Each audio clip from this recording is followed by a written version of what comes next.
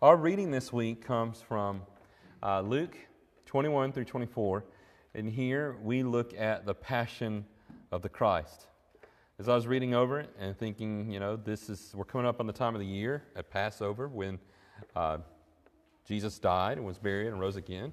Now, we don't have a certain time of the year that the Bible tells us to recognize that. We do that every first day of the week. We recognize that Christ rose from the dead. Tonight, what I want to do is to get into Luke 24. I want to look at the nature of the resurrection because Luke has some details here that really stand out. And these are some things that are essential, very core and basic to our theology. I was thinking about when I first got here. I've been here now 26 months, a little over 2 years. And my first sermons, I remember emphasizing and thinking I need to talk a lot about the resurrection. In addition to other things, I need to talk about, where I stood on matters of salvation and what the Bible says that one must do and what the Bible says about the church. Those are some core things that need to be taught from the very beginning, that you need to know that I know them, and I need to know that you know them. And we're going to revisit that a little bit tonight. We'll get a little bit deeper as far as thinking about the nature of Jesus' resurrection, how he rose from the dead, and what that was like. And I find a lot of this very fascinating because it reflects our hope on the resurrection. So we're going to think about that a little bit further. Again, blessed are those who know what is the gospel. You know what the gospel is. And I was thinking about that, and I heard Richard standing up here, and he's doing the table, and he says, we're here to think about the death, the burial, and the resurrection of Christ. That is the gospel. 1 Corinthians 15, 1 through 4. That is it. That is noted even by historians who don't believe as the earliest creed, dating right from Jesus' resurrection within, the skeptics would say within five years. We would say it would started right then, immediately. That alone is a strong evidence for the gospel, and one that I take personally to heart. So I want to look at Luke 24. We're going to look at a number of scriptures and the events that go on here, and Jesus resurrecting from the dead. We've gotten some depiction tonight in our singing of the songs, and hopefully thinking about Lord's Supper, that as Christ was crucified and he was buried. So what happens? What says here on the first day of the week? That's why we're gathered here on the first day of the week, because this is what we read that happens. Luke 24, 1 through 3. But on the first day of the week, at early dawn, they went to the tomb. They went to the tomb. We know who they are, especially if you read the context in chapter 23. The women went to the tomb, taking the spices that they had prepared. A number of women that are specified and named. And again, Luke emphasizes the active work in women within Jesus' ministry and around him more than the other Gospels do. And they found the stone rolled away from the tomb, but when they went in, they did not find the body of the Lord Jesus. Well, what happened to his body? And there are a lot of things that people have assumed and have thought about. You had the accusation in Matthew that Jesus' body was stolen. Later, rabbis would say, yes, Jesus' body was stolen, but not by the disciples. They had to change the story. They would claim his body was stolen by the gardener. There's no evidence for that. It's all speculative, and there are a lot of holes in that. You're appealing to possibility to explain way too much. When we look at the more of the details, we see that those kind of claims do not fit in. What we see here is Jesus' body is not there. Why is his body not there? Some might think his body was assumed. You know what that means? Have you ever heard the concept of an assumption? There is a church today that is, I don't know another way to put it. They're denominational, but they have this idea that when Jesus' mother, Mary, died, that she was assumed, her body disappeared and was assumed into heaven. Okay, that's the idea. So there's some weird, strange concepts about what happened to Jesus' body. We're going to see very clearly tonight that the emphasis is on his body And that his body is not there because his body rose. His body was restored. His body put on the immortal nature that Christ still has, according to Colossians 2 and verse 9, that he is the fullness of deity bodily, and that is in the present tense. He still is at the right hand of God, maintaining that body. So why did nobody find the body of Jesus? What is the explanation of this? And this has been a big question for scholars and historians for years. Most critical historians today who don't want to accept the gospel will say, we don't know. We have no explanation. We're not even going to try to explain it, because every time we do, the argument falls apart. So they take an agnostic position on it. So we should not think that the nature of Jesus' resurrection does not matter. It matters in so many ways. It matters in what you believe in, what you hope in for eternal life. It matters about what we believe in as Christians, our doctrine, how we understand baptism, what it means to start living a new life, what it means to be born again, what it means to die to oneself. All those things are practically tied in. What it means to live and have the eternal life that Jesus promises us. It's all in this. In fact, 1 Corinthians 15 says, if you do not believe that Jesus resurrected bodily from the dead, you're not a Christian. You're not really a believer. You don't really have hope. So it matters that you believe in this. And not only that, Paul goes on to say, it matters how you understand the resurrection, how Jesus rose, how we're going to rise. It's all about our hope. So the angels, we see this, we read a little bit further in Luke chapter 24, verses 4 through 7. The angels at the tomb, so the women are there. And they're perplexed about seeing the stone rolled away. And behold, two men stood by them in dazzling apparel. And as they were frightened and bowed their faces to the ground, the men said to them, why do you seek the living among the dead? So there's men at the tomb who are telling the women, he is alive. He is not here, but has risen. Remember how he told you while he was still in Galilee that the Son of Man must be delivered into the hands of sinful men and be crucified, and on the third day rise. We see that throughout the Gospels. Jesus constantly telling his disciples, this is what's going to happen. I'm going to die. I'm going to be persecuted. I'm going to be died. I'm going to be crucified. I'm going to be buried. I'm going to rise on the third day. We go on. We continue to read here. How would you have responded hearing the news about this?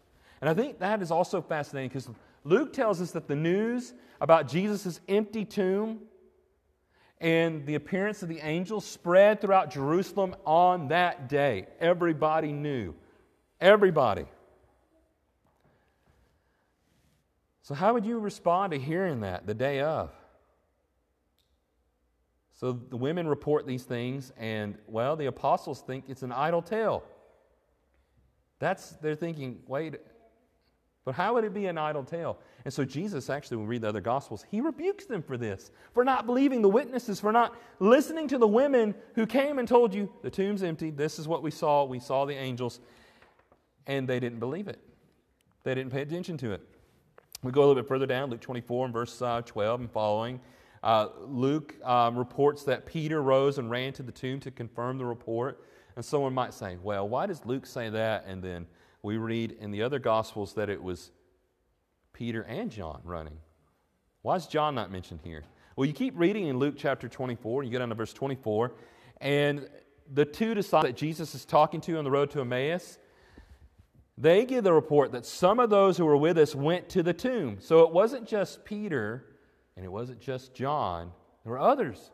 And the women, they went to the tomb, and they found it more. The some here are other men, other disciples. So it's not just Peter and John, but others went to the tomb and found it just as the women had said, but him they did not see. What happened to the body of Jesus? It's a very strange thing. I remember, it's been about a year, but I gave a sermon on Sunday morning, and I talked to you about the Nazareth inscription. You remember this? It was set up by Caesar Claudius, and in it was set up in Nazareth, and it was a warning that nobody steal bodies from the tomb. Why would the emperor of Rome post that a few years after Jesus died and the word went out that he had resurrected from the dead and that he's known as Jesus of Nazareth? I think it has to be connected with Jesus and with what had spread throughout the world at that time. So there you have something archaeological outside of the Bible, again confirming what we read in Scripture. But Jesus' body was not in the tomb because he had bodily resurrected. And that is something that we need to understand. There are other ways that people claim that Jesus came to life again that are wrong. And we're going to look at that in a moment. But when Jesus had joined the two disciples on the road to Emmaus, the news of the women's report, again, had spread throughout all the area of Jerusalem. You can see that here in Luke 24, in these passages here. I'm going to read Luke 24, 22 to 24. And this is what we read. However, some of the women of our company amazed us. They were at the tomb early in the morning. And so this is them speaking to Jesus and giving a report of what was going on and saying, listen, you haven't heard this? They didn't know who they were talking to Jesus at the time. Jesus had joined them on the road to Emmaus. They don't know who he is. They're not able to recognize him, whether he's covered in a hood or had something to do with his resurrection. There's different thoughts on that. But they're at the tomb early in the morning, and when they did not find the body, they came back saying that they'd even seen a vision of angels who said that he was alive, and some of those who were with us again went to the tomb and found it just as the women had said, as we had read before. But him they did not see. That's the report that they said spread all around Jerusalem. And the emphasis there, I'm going to go back there. What did they not find? They didn't find his body. He had resurrected from the dead. Now, Jesus, they still don't know who he is, but Jesus speaks to them. He says, "Oh, foolish one, slow of heart to believe all that the prophets have spoken." Jesus hears these things and he says, don't you understand? Don't you know this is what was already written? This is what was prophesied? This is what the law and the prophets had said was going to happen? And he says, was it not necessary that the Christ should suffer those things and enter into his glory? And beginning with Moses and all the prophets, he interpreted them in all the Scriptures, the things concerning himself. We continue to see that emphasized in Luke and Acts and throughout the Gospels, is that here you have these writings, revered by the Jewish people as holy writings, written by men, guided by God, guided by the Holy Spirit, making predictions of the future, of the coming Messiah. Here Jesus has come. He resembles the Messiah in every single way and fulfills it in every single detail. And here Jesus himself is able to teach his disciples, and two of them, and say, listen, this is what the Scriptures say would happen. You should know this, to be able to interpret these things concerning Christ. Now, as the two disciples later reported seeing Jesus, they were standing in the midst of the apostles, and this is when we see Jesus appears to them. So if you were standing and you were a part of the apostles, and you imagine yourself in that room, that upper room, and Jesus just appears, what are you thinking? I'm hallucinating. I'm having a vision. It's a spirit. It's a ghost. Those are things you might be thinking of. Now, how Jesus appeared there, now if you look here in Luke 24, he's with the men on the road to Emmaus. He sits down, comes to their home, he breaks bread with them, and he no longer appears before them. So Jesus has the ability, even though he is resurrected, to appear and then reappear. How? How can he do that? Is he just a ghost? Is he just a vision? Is this just their own delusions? How do you explain that? So the disciples thought they were seeing a spirit. That's what they say in verse 37. It's just a ghost. That's what they thought. And why would the apostles think that? I think we know what would be going through our heads. That's probably the conclusion I would come to. And I'm not even someone who would look for ghosts. I would think that if I did see a ghost, thinking I'm seeing a spirit, I'm going to want to avoid it because I don't know what kind of spirit that is. And then here it appears that Jesus is in my midst, but we know he's been crucified and he's buried, but now his body's missing. Now he's standing in our midst. A very puzzling thing, as I mentioned at the very beginning. Today, many believe that Jesus rose from the dead, but, and this is what liberal scholars say, people who claim to be Christians, they'll say, yeah, Jesus rose from the dead. And this is coming into lots of conservative Bible-based churches. Well, Jesus rose from the dead. It was just a vision of him. He didn't really bodily rise from the dead. This is what some of them are saying. Some say, well, he rose as a spirit, but it wasn't his physical body. Of course, he wasn't material. That he couldn't have risen that way. These are things that are being said. These are things being believed by scholars and universities, taught by preachers, coming even into some of the churches of Christ. And to me, they're very concerning because I can read right here. So the apostles are thinking, here's Jesus. He's just a spirit. What's the truth of the matter? You know the truth of the matter if you've read it. Luke 24, 38 to 39, this will be the key passage tonight of our focus. And he, that's Jesus, said to them, why are you troubled? And why do doubts arise in your hearts? Doubts. What are they doubting? That he's not really there. This is just, or maybe he's there, it's just his ghost or spirit. He says, see my hands and my feet, that it is I myself. Touch me and see. Can you touch a spirit? For a spirit does not have flesh and bones as you see that I have. So Jesus knows what they're thinking. He knows how they're doubting. They're doubting by not believing in the bodily resurrection. You know, Jesus could have said, well, very good, you believe I rose from the dead and I'm a spirit, but, I'm not really a spirit. I am a bodily form, flesh and blood. He doesn't say it that way. He rebukes them for not believing that he rose, flesh and blood, resurrected bodily from the dead, restored to health after being crucified, after enduring all those things. And then furthermore, he asks for something to eat and sits down and eats fish in their midst. I can't think of any more evidence that you can give to show that you've resurrected from the dead. You can touch him. You can feel his scars. You can look at his wounds. You can touch his side. And here he is eating food. He is resurrected from the dead. And that tells us a lot about what the resurrection will be like for us. You need to think about that a bit further. But to rise to life again in one's flesh and blood, that is the definition of resurrection. In the Greco-Roman world, the Greeks, I've read sources upon sources of it, and I've been putting off writing a book on it because I studied the most in graduate school, the nature of the belief of the resurrection. The Greek word anastasia is where we get the word Anastasia.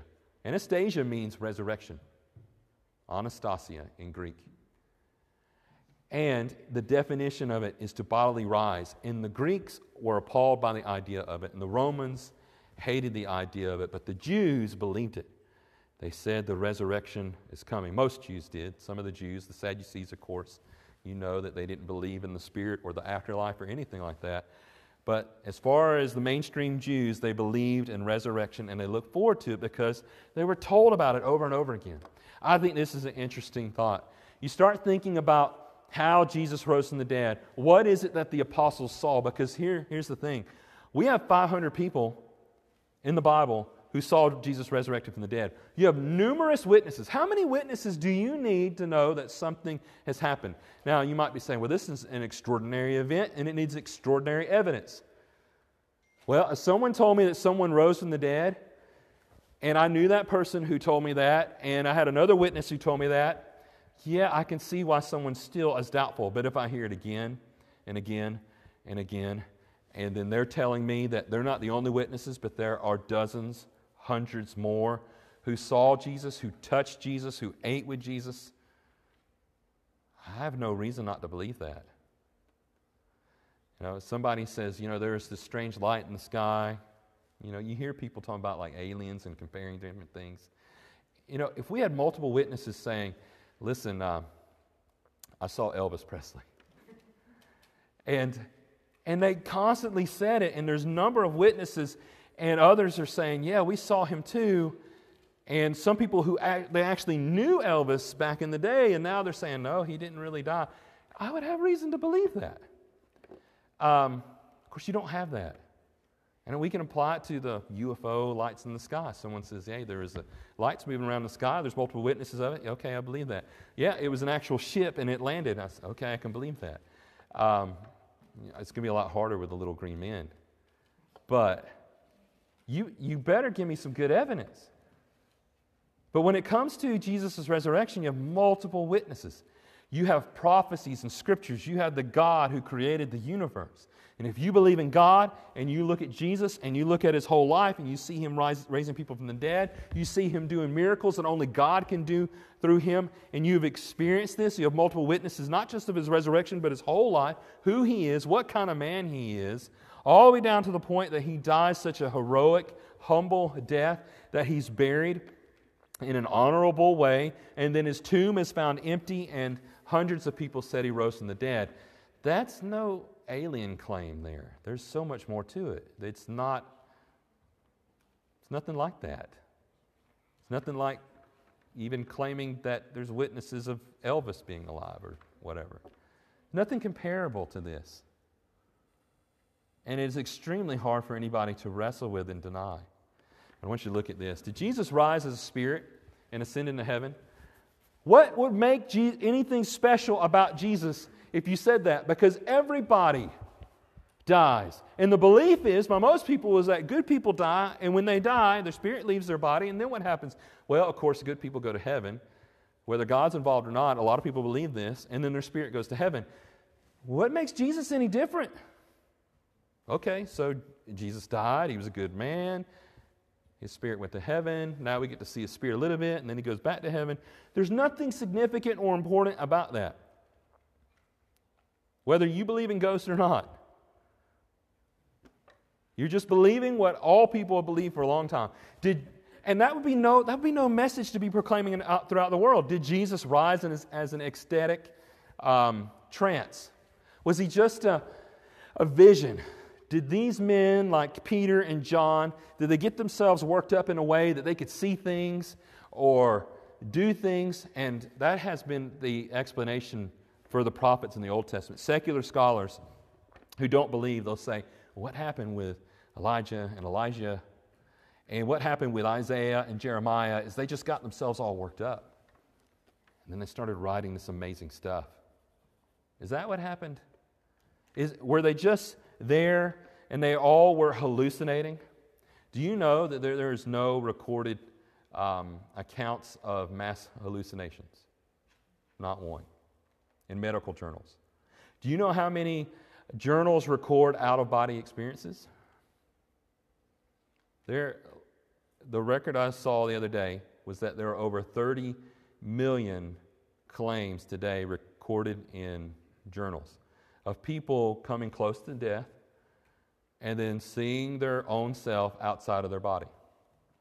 What are you going to do with all those witnesses? I think that's something to think about. But when we look at this, this is not a mass hallucination because it's not possible. It's not an ecstatic trance among these believers. Did Jesus rise in an emotional sense? And so, the disciples could have been sitting around, they're weeping, they're crying, their teacher's gone. They feel really bad about what's going on, but they feel good about it. They feel so good about it, they feel that Jesus is in their midst. Does that mean he rose from the dead? That's not a resurrection. That's what they're claiming, is that Jesus' body is gone and he resurrected from the dead. That's not a spirit. That's not an ecstatic trance. That's not an emotional feeling. That's not what's claimed in the Bible. What's claimed throughout the Scriptures, what's testified to, is that Jesus bodily rose from the dead. And with the weaknesses we just saw in all these, which one of these explains why the church exists today? Because I think the church, again, tells you and proves, the fact that the church exists proves that Jesus rose from the dead. Because all these other claims right here would not have started any movement in the church. Would not have started a group of people believing that Jesus resurrected from the dead. None of them can. And there's actually academic writing on this, if you want to get deeper into it.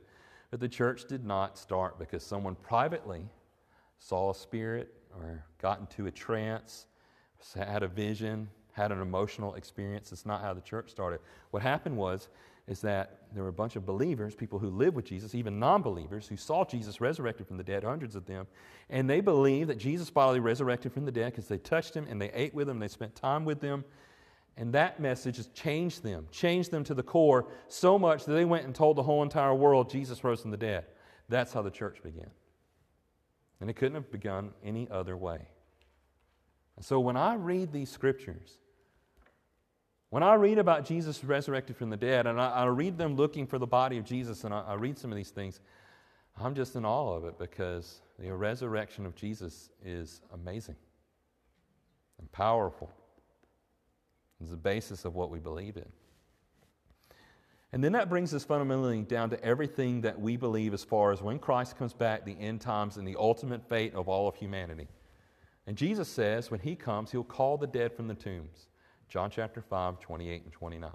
That He will raise the faithful to life again. John chapter 6 and verse 40. And a number of other scriptures. So if Jesus rose as a spirit, it might be, as a lot of people believe today, the resurrection is just a spirit thing. Our souls will be raptured into heaven, is what the people say. That's not what the Bible teaches. The Bible teaches when Christ comes back, our bodies will be changed. If you're alive, if you're dead, you will be resurrected. You will put on the immortal, the heavenly state, so that you can be in the presence of God for all of eternity in the heavenly country that He has prepared for us. That's what the Bible teaches. Not an invisible spirit disappearing, something like you might see in Left Behind movie or something like that. That's not what the Bible teaches. Christians will resurrect as Christ resurrected. In fact, the Bible says He is the first, the beginning of the resurrection. He did it, and we're going to follow after Him. 1 Corinthians 6:14, and God raised the Lord and will also raise us up by His power. That's what the Bible teaches. We can get into more detail about that at another time, but I want to emphasize the importance of what we've been reading here about Jesus' resurrection. Now, as we finish tonight, I think a significant part is Jesus appears to His disciples. He's bodily resurrected from the dead. He has a different nature about Him because He can appear and reappear. He's put on the eternal, immortal nature. He's giving us the hope of that one day. And what does He tell His disciples, and what does He teach them? So Jesus begins to explain these things. Now let's go to Luke chapter 24. We're going to read from it and make some observations from it. Luke 24, 44 to 49. I'm going to back up here and kind of hide my observations there. Luke 24, down in verse 44 to 49. Let's read this. Then He said to them, "These are my words that I spoke to you while I was still with you, that everything written about me in the law and the prophets and the Psalms," that means all the scriptures, "must be fulfilled." Then He opened their minds to understand the scriptures. And that's something significant. Jesus opens their mind to understand the scriptures. He explains to it. He expands on it. Verse 46, and He said to them, "Thus it is written that the Christ should suffer and on the third day rise from the dead." He's expanding and opening their mind by teaching them. That's what I'm seeing here. Why? Because He's saying, listen, the Christ, according to the Scriptures, He's going to die, He's going to suffer, He's going to rise on the third day. Now they're starting to put it together. They know it now. They understand it. Verse 47, and that repentance and forgiveness of sins shall be proclaimed in His name to all the nations. There's the promise to bless all the nations. Started with Abraham. It's continued down. And as a number of Scriptures predicted, it would start from Jerusalem. He says, beginning from Jerusalem. And you are witnesses of these things. You've seen this. You've experienced it. You've seen me resurrected from the dead. You've seen all these events. And He says, and behold, I am sending the promise of my Father upon you. That's the Holy Spirit. He has promised them the Holy Spirit. But stay in the city until you're clothed with power from on high. There it is, the Holy Spirit. So a few observations about this. So Jesus appears resurrected from the dead. And what's the first thing He wants to teach them? Here's the gospel. You've seen it. It's been predicted. It was prophesied in Scripture. It's been fulfilled. I did what God sent me to do.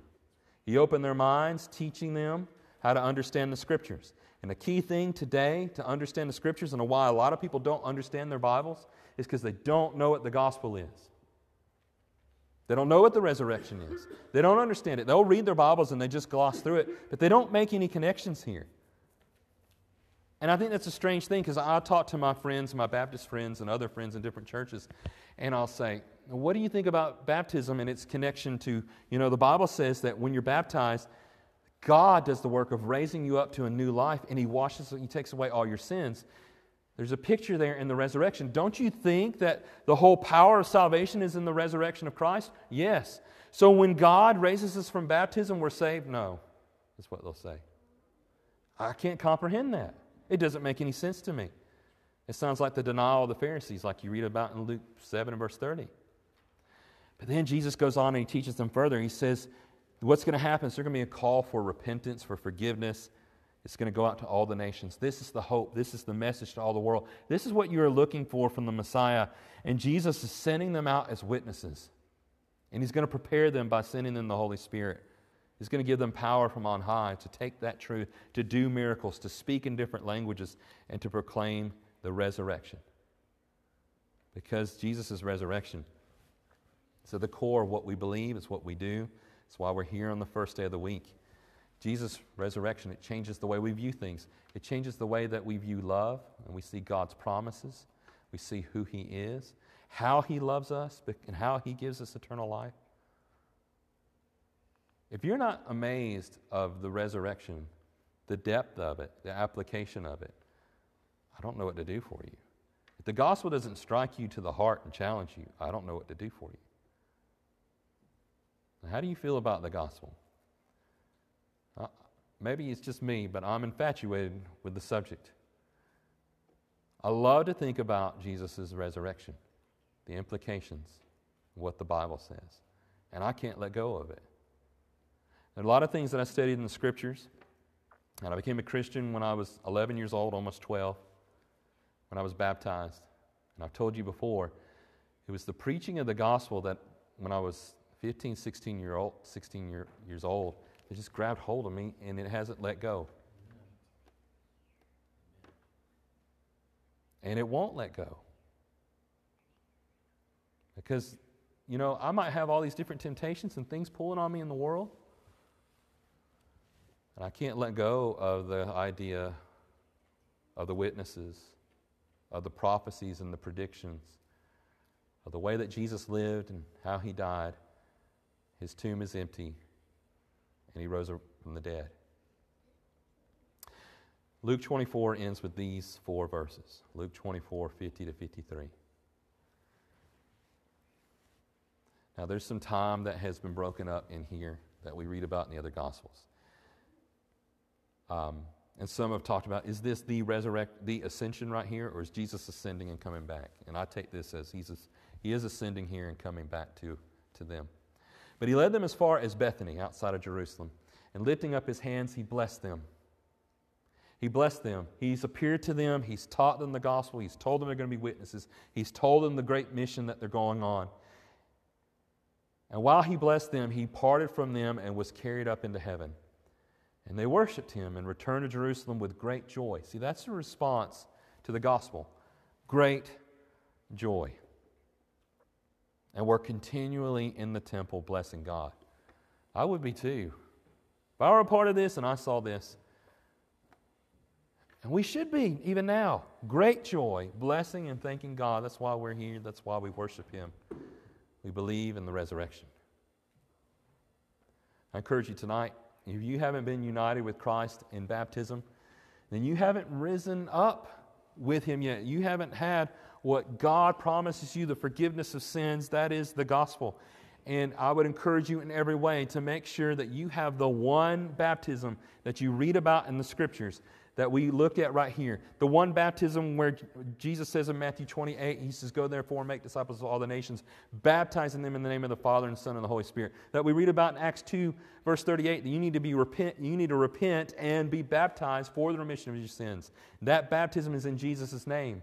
Acts chapter 10, 47 and 48 tells us that the baptism in Jesus' name is in water. It's not some kind of existential, spiritual, born-again change that is not connected with Jesus' command to be immersed in water. It is. This partakes of the death of Christ and the resurrection. Tonight, if you haven't partaken of that, think about it, pray about it. We want to encourage you and study with you further. You need any other encouragement tonight, we want to pray with you. You can come forward and sit on the front pew. Let's sing together.